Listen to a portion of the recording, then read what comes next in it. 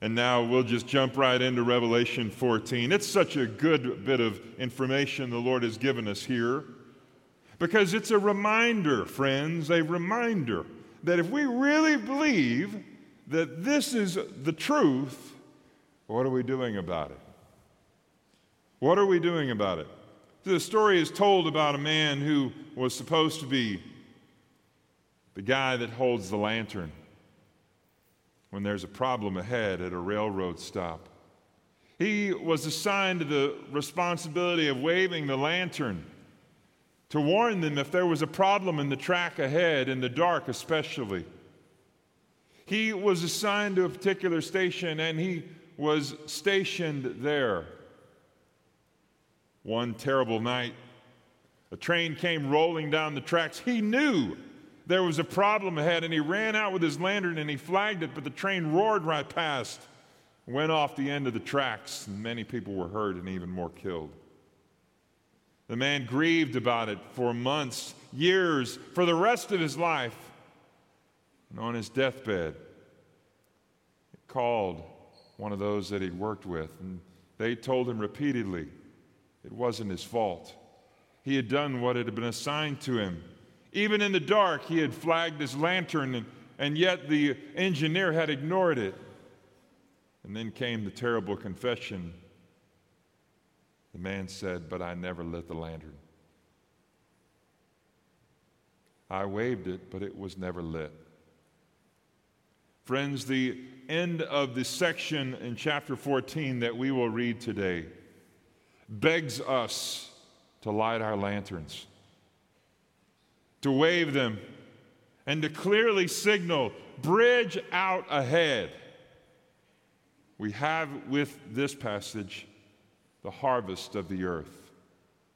The harvest of the earth, and actually it is two harvests. The first one is the glorious harvest of the godly that will take place.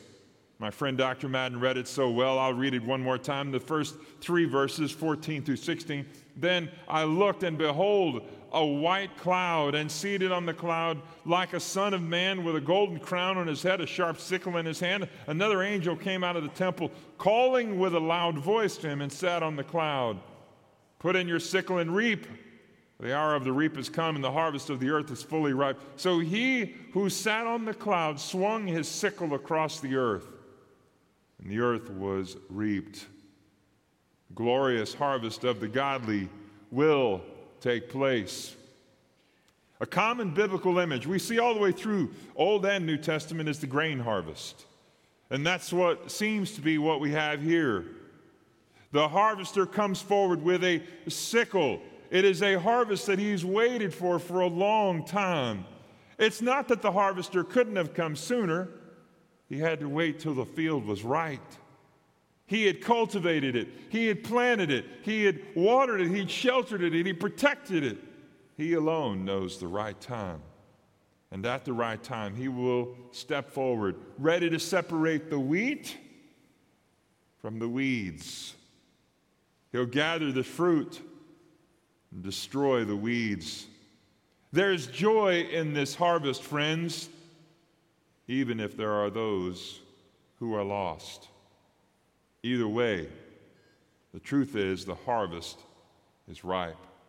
Let's break this down a little bit, shall we? The harvester, with his crown on his head and throne on the cloud, is most definitely the Son of Man. You see him described that way in verse 14. The Son of Man. If you go back to Daniel chapter 7, verses 13 and 14, you see a similar picture. The Ancient of Days is seated on the white cloud.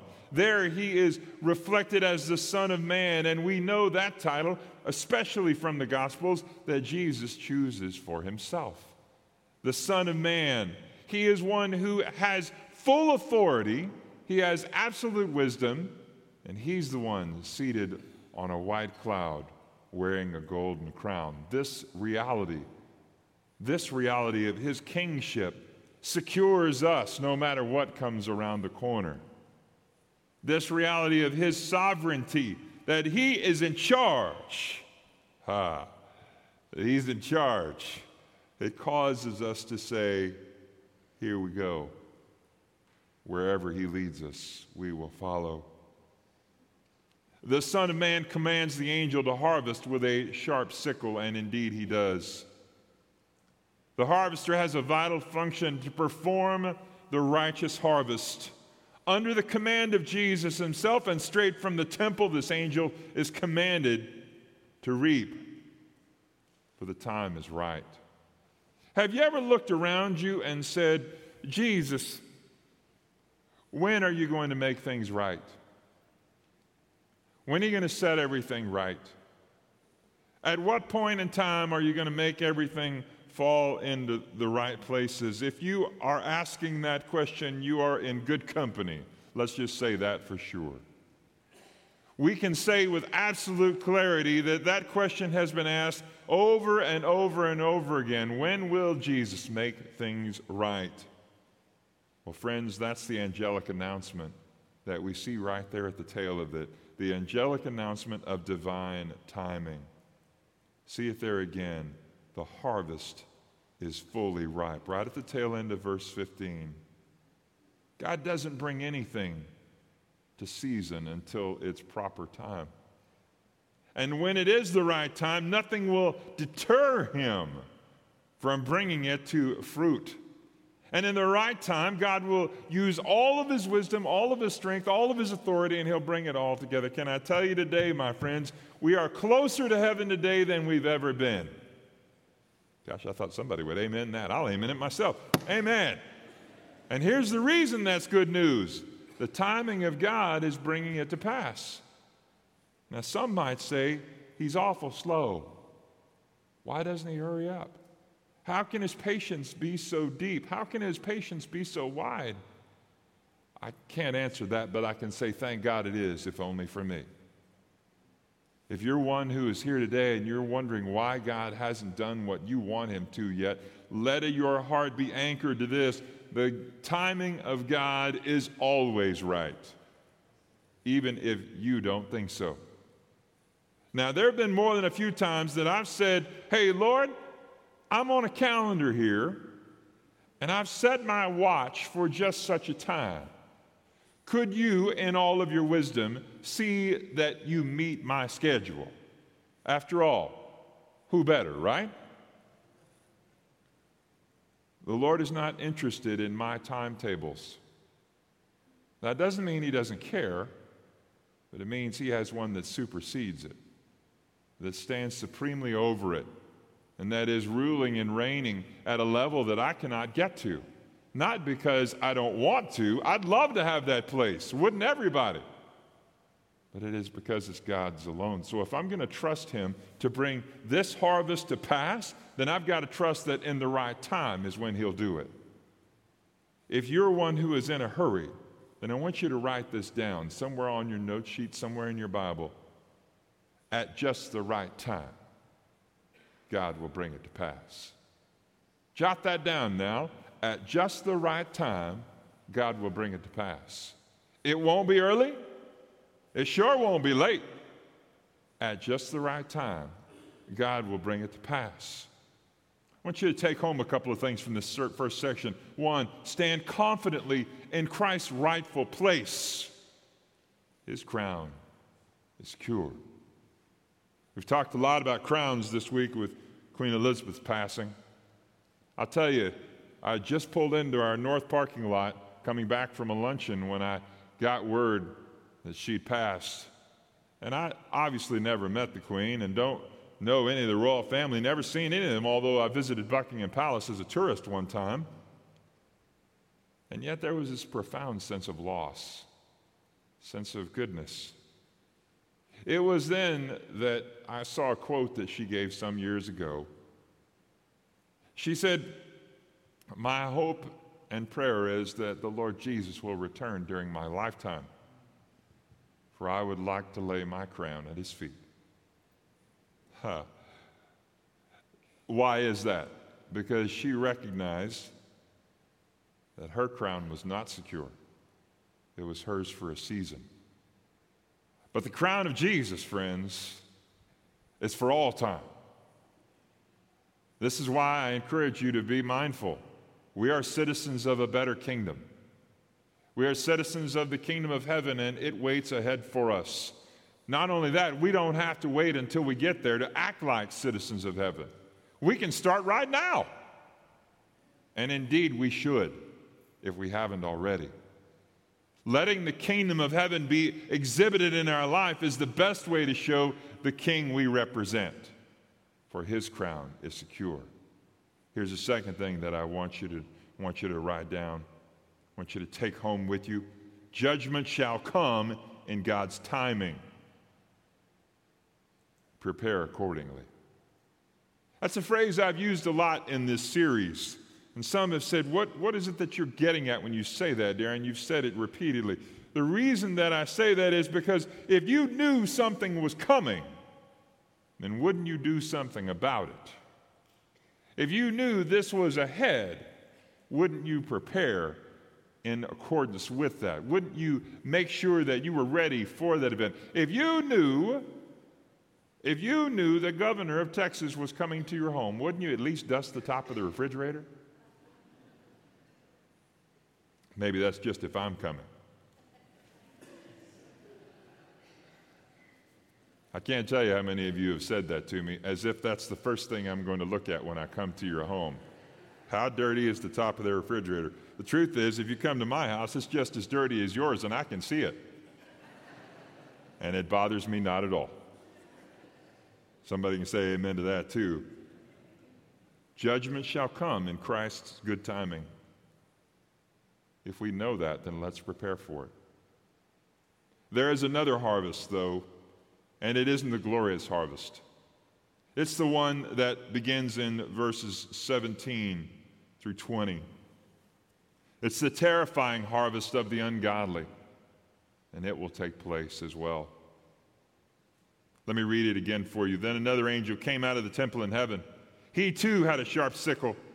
And another angel came out from the altar, the angel who has authority over the fire, and he called with a loud voice to the one who had the sharp sickle, "Put in your sickle and gather the clusters from the vine of the earth, for its grapes are ripe." So the angel swung his sickle across the earth and gathered the grape harvest of the earth and threw it into the great winepress of the wrath of God. And the winepress was trodden outside the city, and blood flowed from the winepress as high as a horse's bridle for 1,600 stadia. And there are two other angel harvesters who arrive at the direction of the Lamb. Like the earlier harvester, he comes out of the temple and has a sharp sickle. We don't talk much about sickles as much as we might have in earlier days. I thought it might be appropriate to take a look at a picture of what a sickle looks like. Perhaps we can bring that photo I think I brought with me up. So this is a shorter version, one that would require you to be close. This is what you would use if you were harvesting grapes. The first harvest was of wheat. The second harvest is grapes. This sickle is sharpened to a razor's edge and allows them to come and move quickly as they swipe to and fro, bringing down the fruit and harvesting it, for it had been planted for that very reason. Can I tell you, friends, this is the method that he uses. Like the earlier harvester, he comes out of the temple and has a sharp sickle. This sharp sickle is his instrument, and it is one that he will use well. The instructions to the harvesters are clear. The grapes are ripe. The grapes are ripe. It is just like the earlier one. At just the right time, the harvest shall come to bear. Just as the grapes are filled with the juice of their fruit, so are those who are filled to the full measure of wickedness. As the sickle strikes, it'll be shocking to those who believed it surely wouldn't come now, if at all. You know, you may say, well, this is different than what I expected, and yet you've heard this portion of Scripture many times before. You just might not recognize it. Here's a little project for you right quick. In the pew rack ahead of you, there is a hymnal. Yeah, that that book that we used to use all the time. I want you to pick it up and turn to 645. Hymn 645. It's one that you'll know well. 645. On that page, you'll find the battle hymn of the Republic. The first verse says this: "Mine eyes have seen the glory of the coming of the Lord." He's trampling out the vintage where the grapes of wrath are stored. That line borrows from what I just read to you at the end of chapter 14. The grapes have been protected. The harvest has not yet come. And now, at the great timing and mercy of God, the time is fully come, and the harvest has arrived. The grapes may disagree. They may say, wait a minute, it's not time yet. But they aren't the harvester. They're not the master of the harvest. They don't get a vote. This is a point that I wish to make clear to you, because no matter where you find yourself, in the grain or in the grapes, we're reminded yet again of our twofold purpose of Revelation. It's a word of encouragement to the godly, or in this context, to the grain. Things will not always be as they are. There is a better day ahead, a day of God's full and complete rest for you. For the grapes, for those who are outside of Christ, for those who have ignored God's gracious invitation and have said, Jesus, I don't want any part of it, there's a day coming for them too. It's a different day, but it's just as certain. And that day is described right here, the day of God's wrath, when they will be thrown into the winepress of God and find themselves crushed underfoot. Friends, this moment comes a lot faster than we think it will for some. And it is a lot slower than others would like, but it will no doubt arrive. The instructions to the angels, to these harvesters, is clear. The grapes are ripe. At just the right time, they will be harvested.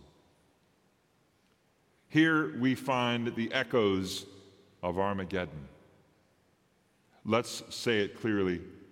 The terror of Armageddon is where the wrath of God will fall. If you have a map section in your Bible, then I invite you to turn there and find the map of Israel. You'll find a city. It's marked variously, either Joppa or Haifa, depending on if it's a recent map or an ancient one. And if you were to draw a circle around it and draw a line roughly from there down to Jerusalem, there's a valley that flows that way. It doesn't go all the way to Jerusalem. It doesn't reach all the way to Haifa, the modern name for that city. And in the middle of it, you might find on that route Mount Carmel.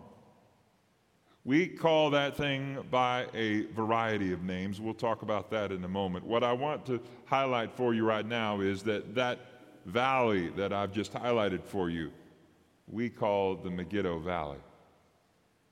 And it's a natural wine press. It's a low spot. Nation of Israel drops down at that point. Some of the most fertile and rich land you'll find anywhere in the nation. It is here that the grapes of God's wrath will be cast and pressed out. Let's be clear, friends, this isn't about grapes.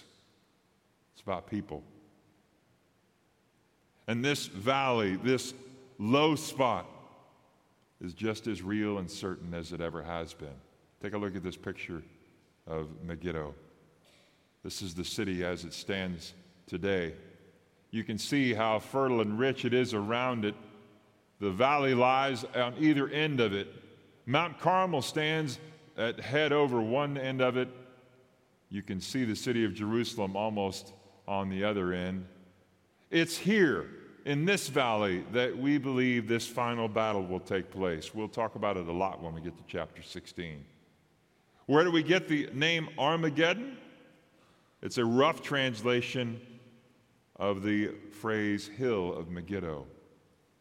Hill, Har of Megiddo, Armageddon. One location, many names. It goes by the Valley of Megiddo, Armageddon Valley, Jezreel Valley, Esdraelon Plains. This, friends, this is a place that is a narrow valley running down toward the Jordan River and ultimately on to Jerusalem. If you stand on Mount Carmel and look one direction, you can see all the way to the Mediterranean. You look the other direction, you can see most of the way to the Jordan River. You look north, you can see Mount Hermon, a part of the Golan Heights and the tallest mountain in that region. Look south, you can almost see down to Jerusalem and the Dead Sea south of there.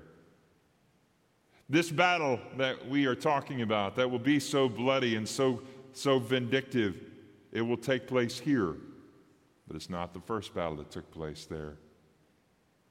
In 2 Kings 18, we see Sennacherib, the Assyrian leader who comes to attack Jerusalem. It's here in this same valley that 185,000 of his men fall. In the interbiblical time, when the Maccabees were in charge, if you're one who has a biblical history understanding, you remember the name Maccabee. If you're not, take it home and look at it. Maccabees. Take a look at it there. It's in this battle that in this valley, the Maccabees overthrew their overlords. They're both foreshadows of the valley that will come. It is here, in this valley, that God's judgment is thorough and complete. This final verse, verse 20, is one that has caused a great deal of consternation. Let me read it for you one more time. And the winepress was trodden outside the city, and the blood flowed from the winepress as high as a horse's bridle for 1,600 stadia. If this verse is to be taken literally, it presents a gory scene. The city it mentions there, we believe, is Jerusalem. And this, we think, is a reflection of the location of the valley. And if we take it literally and we see it as such, a horse's bridle is somewhere between 4 and 6 feet in height. The valley itself, 1,600 stadia, is roughly 183 miles. In order for it to flow that deep and wide, you need 8,690,460 liters of blood. If each person has 5 liters of blood, which is an approximation, you would need 1.7 billion people to give every drop of their blood to fill it that deep. This, friends, will be a horrible, gory, and graphic time of God's judgment. Even if we take this passage figuratively, the battle will be so great, so intense, that it will seem as if the battle filled the valley that deeply. Even if we take it literal, figurative or literal, the judgment is still just as real. Make certain, friends, that we understand this moment will be a part of God's final judgment. I want to encourage you to recognize we have a responsibility, and it brings me back to the story that I started with. Take a look at this picture that I brought with me. Imagine that you were driving and you saw this bridge, and you went back and you found a road sign that had been knocked down that said "Bridge out." You would do everything in your power to put that sign up. to warn those who would come. Let me make clear what I mean by this.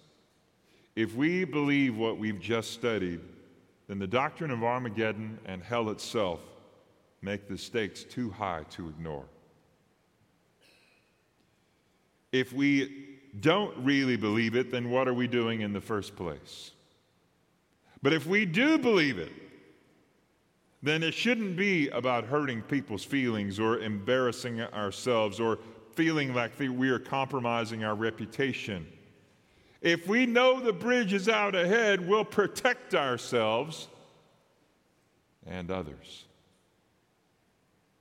We will make sure, friends, that we're doing everything we can to make sure others know what we really believe. What we really believe is what we'll talk about, especially with those we love, even if it's hard. I'm back to where I started. For those of us in Christ, is your lamp lit? Maybe you're on the other side of that equation and you're the one racing past a bridge out sign and believing that that doesn't apply to you. Maybe, just maybe, today is your day. And you need to come forward and say, Darin, I need Jesus to be the Lord and Master of my life. He's already Lord and Master. I just want that in my life. I want to make it personal. I want to make it specific to me. Can you help me with that? The answer is yes, we can. Here's what we want you to do. If that's you, if you're one who would say, Jesus, I need to call on your name. You're the only one that's really in charge. Then here's what I want you to do. As soon as we stand up and sing, you start walking. Come right down here and you meet me and let's talk about how you can make Jesus your personal Lord and Savior. Maybe you've already done that and you've never been baptized. Today's a great day to get that conversation started too. Come down and let's talk about it. You want to be a part of this church family? Come down and let's talk about how we can make that happen. This day is the one that God has given you to do business with Him. Pray with me, won't you? And now, Lord Jesus,